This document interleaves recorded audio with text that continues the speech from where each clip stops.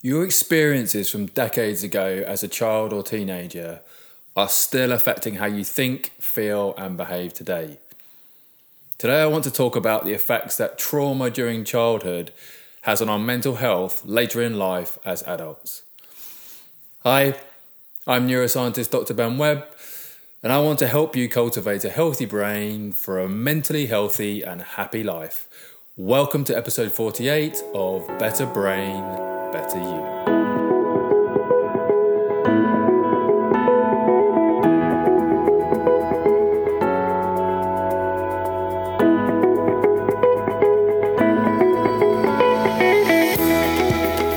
How are you doing today?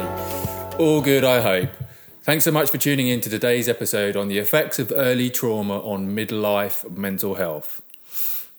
And if you're watching on YouTube, please do like, subscribe, and hit that notification bell to hear when we release new videos. And thanks so much for listening into the podcast on your favourite podcast platform.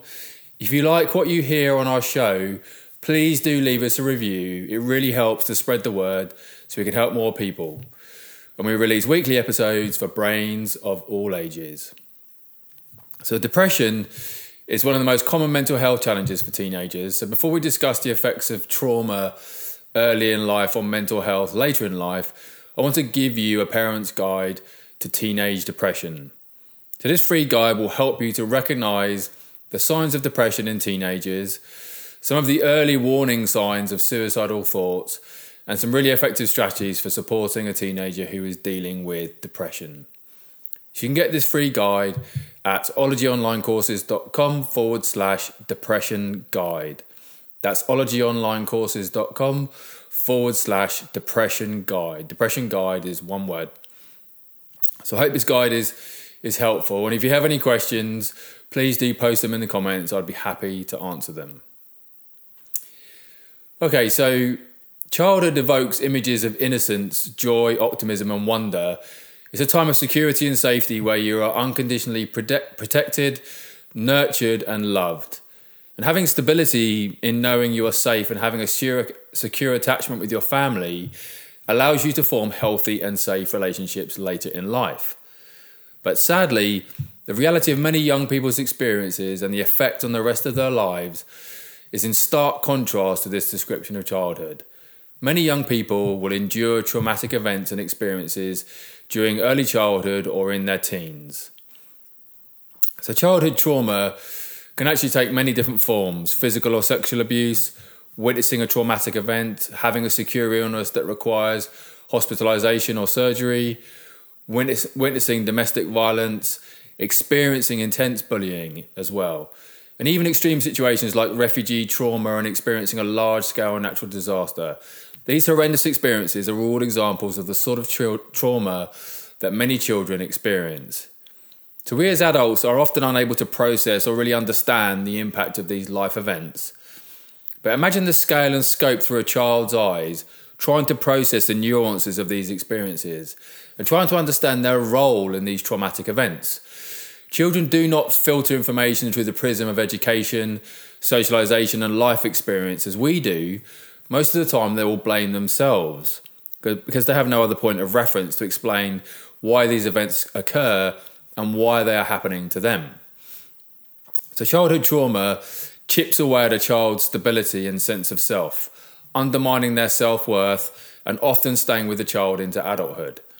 This trauma can also impact a person's feelings and behaviour into adulthood as they experience feelings of shame and guilt, feeling disconnected and unable to relate to others, trouble controlling their emotions, heightened anxiety and depression and anger as well. So let's take the case of complex trauma when a child is exposed to multiple traumatic events that occurs directly to the child and disrupts their sense of safety and stability. If a child is abused emotionally, physically or sexually by someone close to them, often a caregiver, it can condition the way the child forms attachments later in life. They may start to see protectors and carers through a different lens, no longer trusting those individuals to keep them safe or even care about them. And once a child's sense of identity is fractured, it takes years of work to rebuild those broken pieces and have them regain trust again. And almost a third of young people in the UK experience trauma during childhood or adolescence. And that doubles their risk of experiencing a range of mental health challenges later in life as an adult. So, for example, women who experience trauma during their early teens, like emotional abuse, living with someone with addiction, or parental separation or divorce, are actually twice as likely to experience major depression during the perimenopause and midlife, even though they weren't any more likely to have experienced depression earlier in life. So these midlife mental health challenges caused by trauma earlier in life can express themselves in a number of characteristic ways.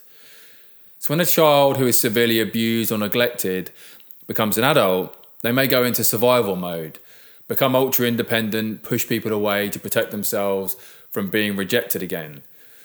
Or they may become fearful and reject intimate or close relationships. Now, in adulthood, those with fearful avoidant attachments are often distrustful and have a difficult time sharing emotions and may seem disconnected from their partners. But the effects of childhood trauma can be expressed in other ways as well in adulthood. So someone who has experienced abuse or neglect as a child may seem clingy or needy and will require repeated validation in relationships. They will never entirely feel secure, stemming from a child with parents or carers who are not consistent in the emotional security and attachments that they provided. So loving the child and then rejecting them repeatedly causes a child to continuously question their place and require ongoing validation. So the long-lasting effects of childhood trauma are many, and they are nuanced depending on the trauma and the child themselves. So if a child comes from a home that does not provide a sense of security and protection for that child, they may resort to developing their own forms of coping mechanisms, allowing them to function day to day just to survive. So they may live on eggshells, having become accustomed to a parent or carer lashing out at them. And as children and adults, they become hypervigilant and are really sensitive to each interaction they have and the moods of others, fearful that the individual will fly into a rage or even get violent. And as adults, we learn to adapt by withholding their emotions and making waves, masking their fear, anger, and sadness.